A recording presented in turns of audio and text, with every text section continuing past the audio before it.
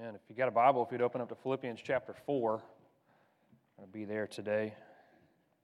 Just a couple of announcements to make real quick that I thought of a minute ago.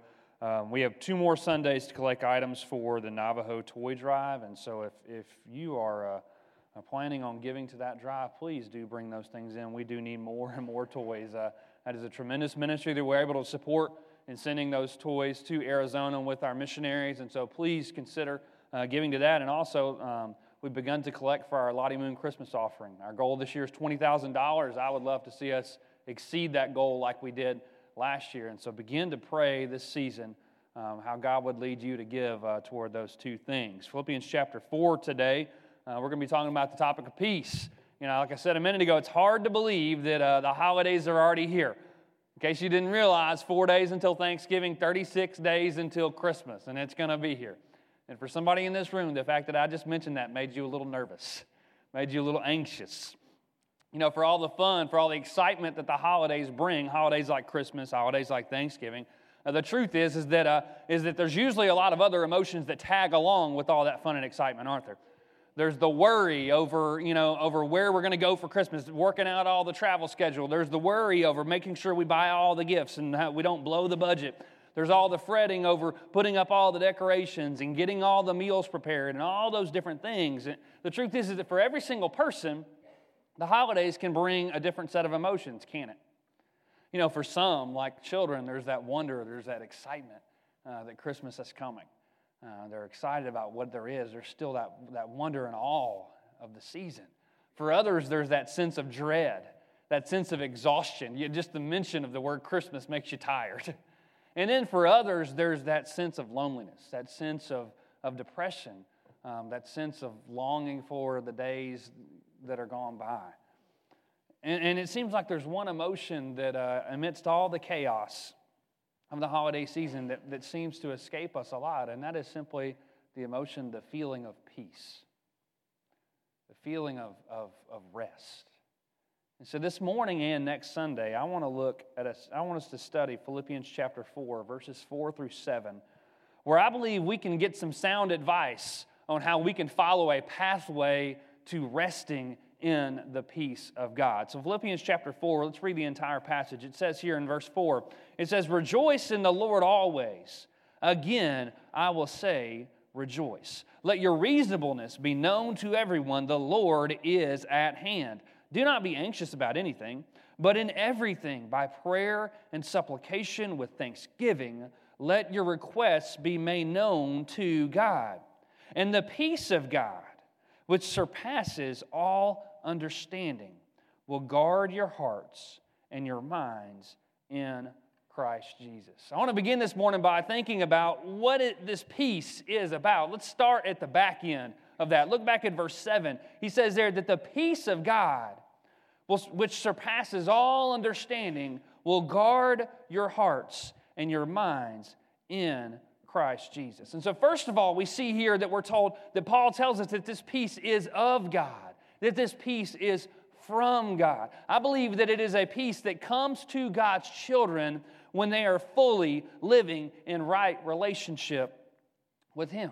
Now, you might think that here, because it says that it surpasses all understanding, you might think that we can't really understand what it's all about. But what I believe Paul's trying to say here, I believe the point he's trying to make is that God's peace is not rational. God's peace does not make sense to a lost world. That we as Christians can experience God's peace even in the midst of difficult times. And the world will look at us and say, "I don't get it. I don't understand how you could have peace when you're going through this." I believe that's what God's peace is. Now, I think it's safe for us to say that the peace of God involves a complete trust in God's will, a complete trust in His way. It's an absolute openness to God, a dependence upon God. It's an understanding that regardless of what I'm going through, regardless of my circumstances, I believe and I trust that God is in complete control. That's His peace. I'm peaceful regardless of what comes my way. And in fact, it goes so far to say, to mean that I'm not peaceful in God, because He's answered my prayer in a particular way, I have the peace of God simply because He's a God and He is in control, and I trust what He is bringing my way. Paul says here that it's the peace of God. It guards our hearts. It guards our minds in Christ Jesus. And so the language here points to something like a military who is standing guard in a city, who is holding guard over a city, keeping the enemy from attacking and from making it through the gates. And so imagine that the peace of God guards our hearts and minds from the attacks of the devil. Yet it guards our hearts and minds as Satan shoots arrows of anxiety and of doubt and of anger and of resentfulness and of greed and of pride and so on and so forth. As Satan hurls those things at us, the peace of God guards our hearts and minds in Christ Jesus. And so with that said, let me just ask this really quick. Do you want that kind of peace? I think you do. I think we all do. But before we can jump back to verse 4 and start to work through this and look at what I believe is a pathway to peace, I think we have to remember this. We have to stop and consider this. You cannot have the peace of God without being at peace with God. Does that make sense? You cannot have the peace of God without being at peace with God. And what I mean by that is this: if you are sitting in this room today and you do not have a relationship with Jesus Christ, you have never received the salvation that He offers through the cross. He has never cleansed you of your sins because you've never surrendered your life to His lordship. If that is you, then you are not at peace with God. You are at war with God, the Bible tells us that there is a separation between you and God. Isaiah chapter 59 verse 2 says it like this. It says, your iniquities have made a separation between you and your God, and your sins have hidden His face from you so that He does not hear. And so if you are not a born-again Christian today, you cannot lay hold of the promise in this passage. You cannot have the peace of God because you are at war with Him. Sin has separated you from God. It is a wall of separation, a wall that only Jesus' blood on the cross can bring down. Sin has stained your soul, and only the blood of Jesus can wash it clean. A few weeks ago, we were winding down for the night at our house, and we were trying to get the boys to calm down, all those kind of things, and you know how it is if you've had little kids and or grandkids at your house, as soon as you say it's time for bed, they wind up. And they start going crazy. Well, you know, usually at that time of night, we try to get them calmed down. We try to get them settled down. We'll use a lot of times we'll do some kind of little family devotional. We'll read something together. We'll pray together. Well, that particular night, Kim had been doing like these little science experiments with the boys, and they are in love with science experiments. They think that is so cool. If you can label anything a science experiment, and they're going to love it.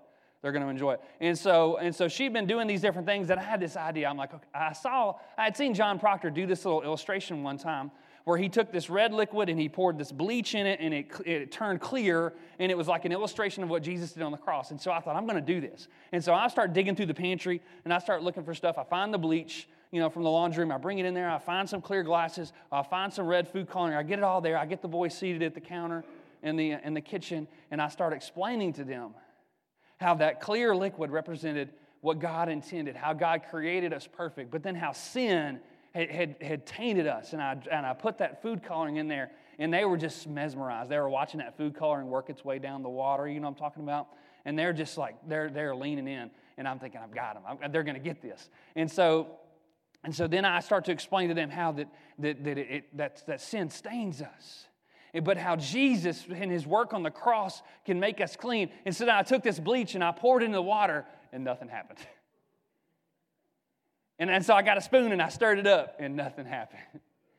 And Kim is sitting there looking at me. She's about to start dying laughing. And she goes, "Good try, Dad."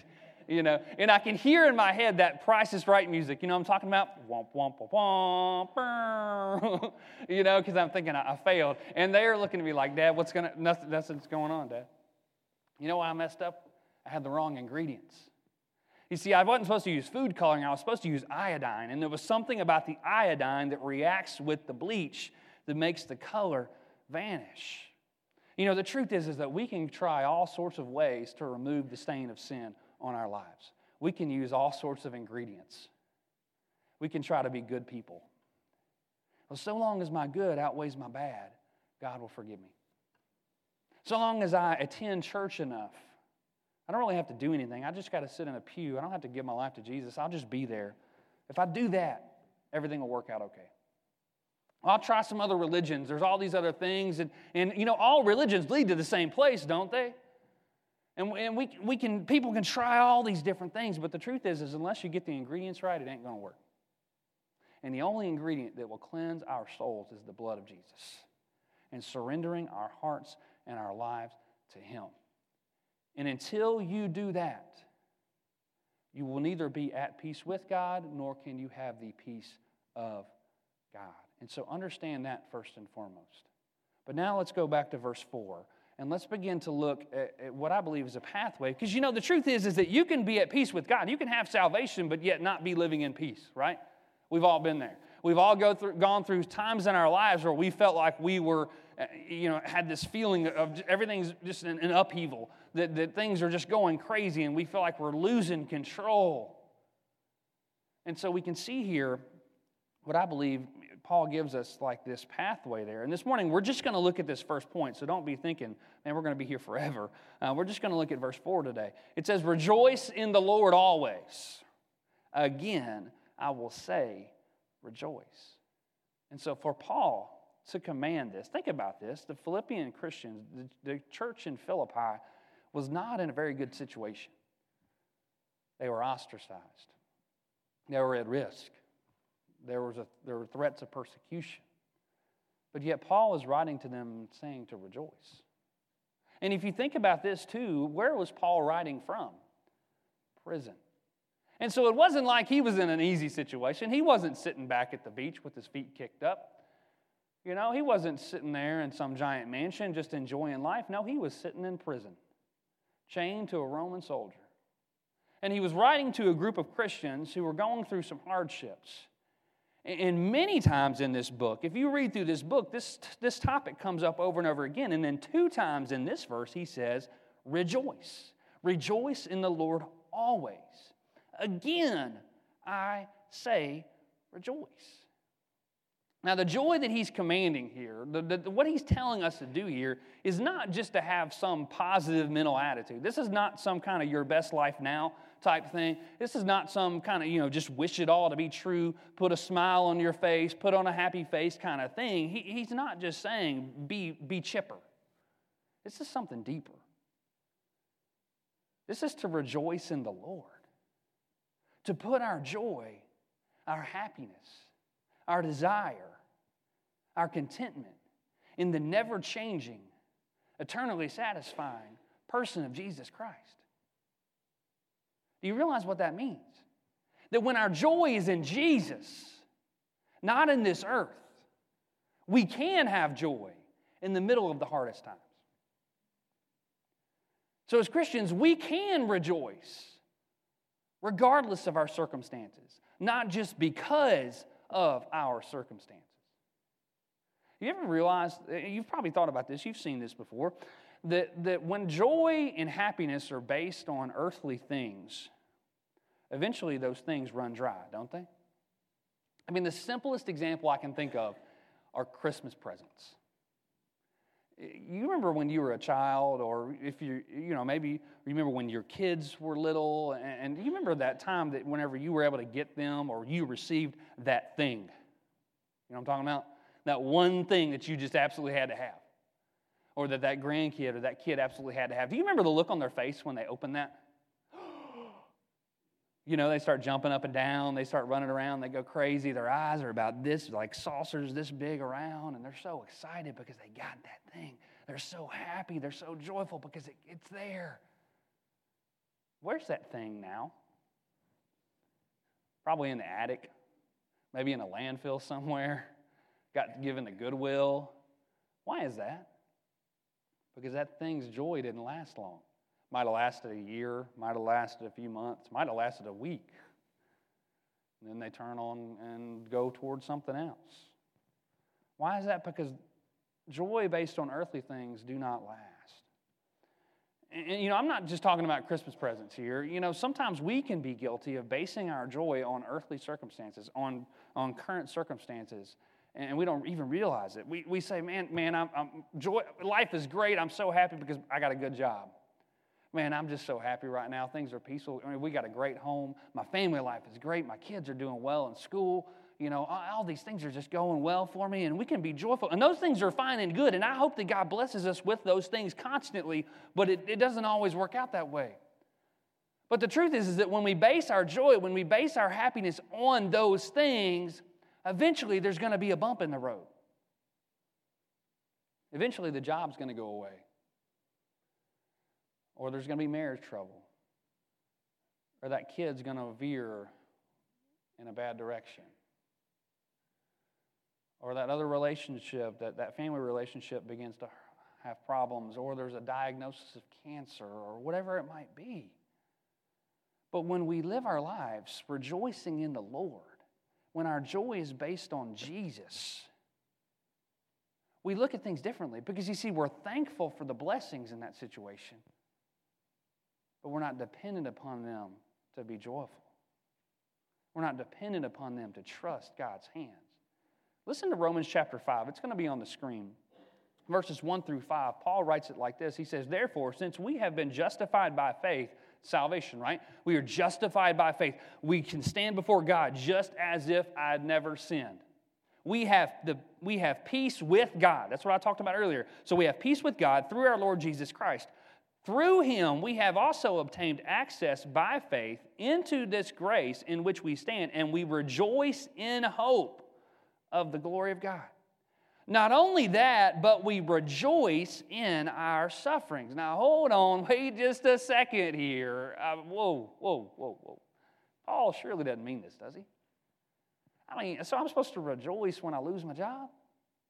I'm supposed to rejoice when my kids are getting in trouble at school? I'm supposed to rejoice when divorce enters the family? What? I thought those were the times where we're allowed to shake our fist at God, right? We're allowed to be angry with God. No, that's not what Paul says. He says, no, we rejoice in suffering, knowing, in the second part of that verse, knowing that suffering produces endurance, and endurance produces character. And character produces hope, and hope does not put us to shame because God's love has been poured out into our hearts through the Holy Spirit who has been given to us. And so if our joy is in Jesus, then we can rejoice because we see where God is taking us. We see the path. Our concern isn't so much with the circumstance, it's with the end goal.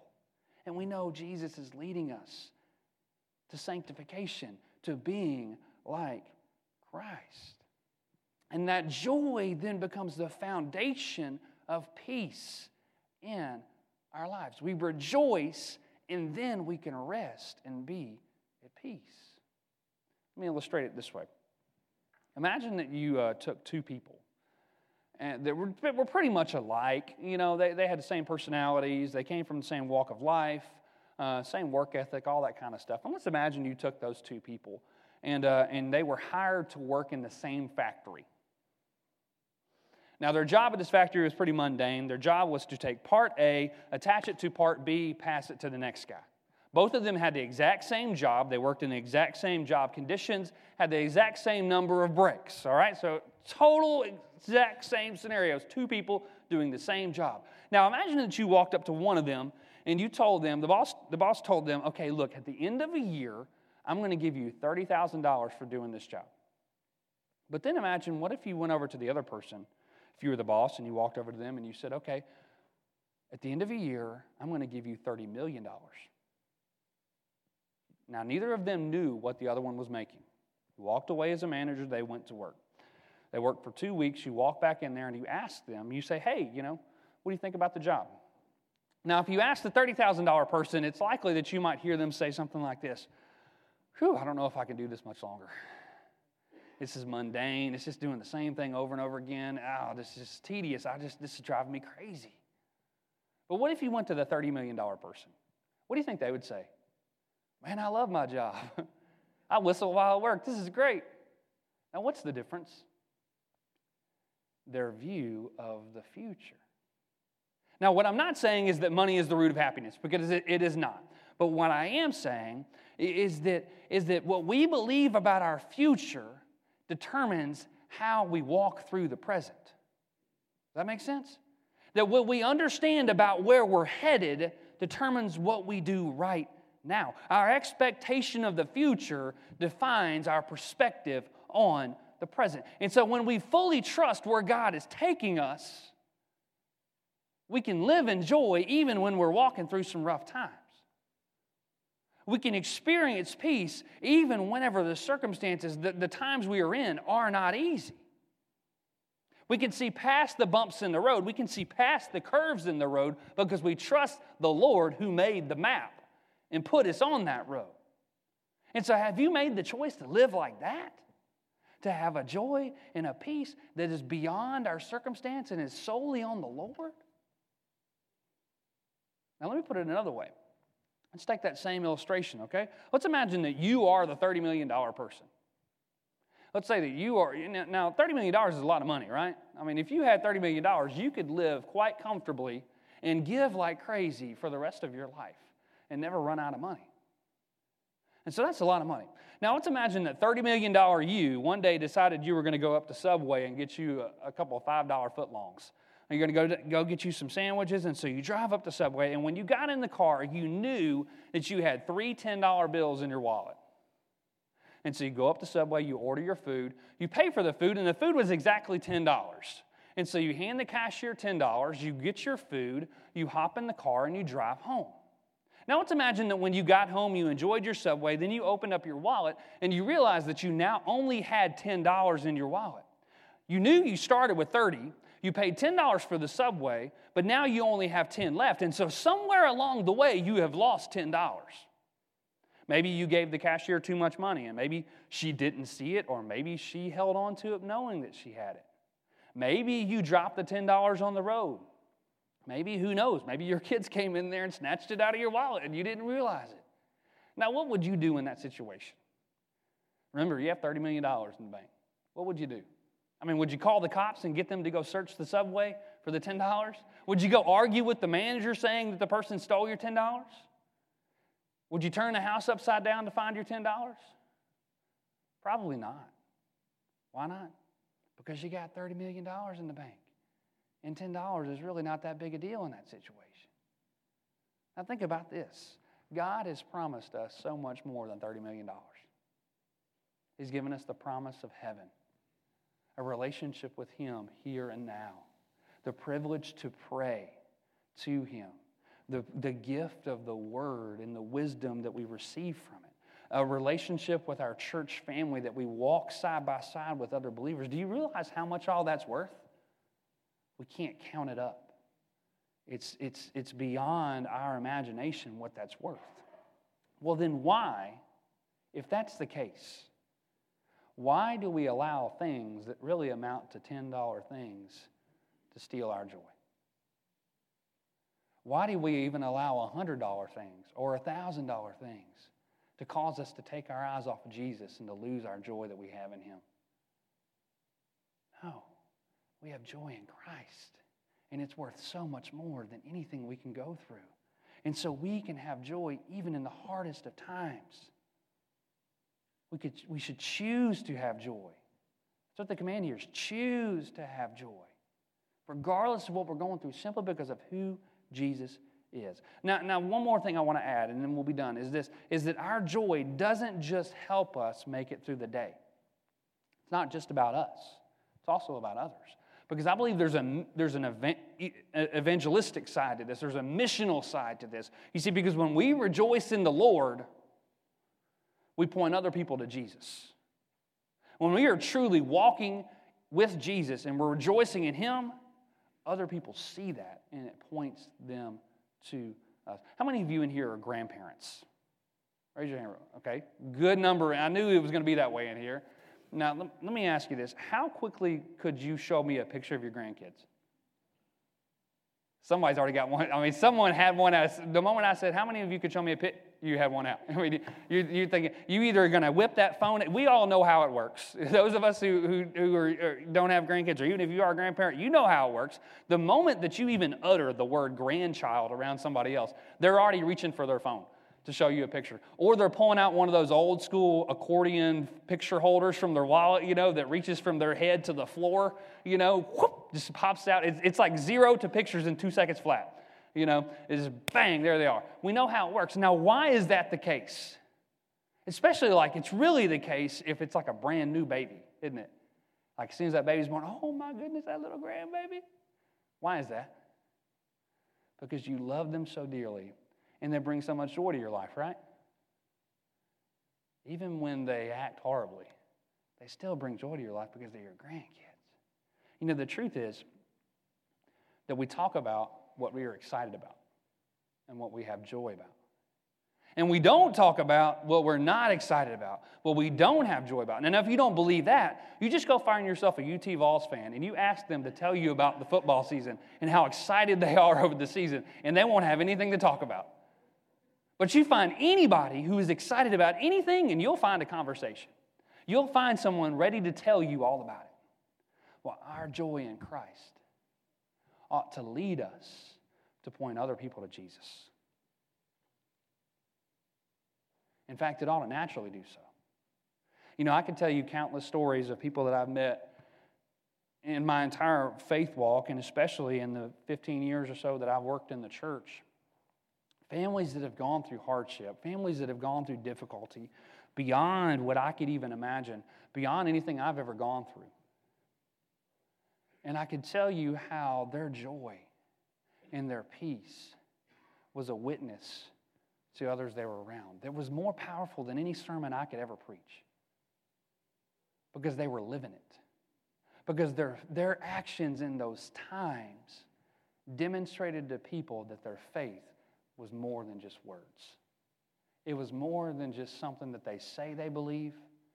It was something people could see that they believed. And when people can see our joy, see our trust that we have in Jesus, even when times are bad, even when times are uncertain, it makes it clear that our faith is in a real God in heaven, and a real Jesus who is living in our hearts today.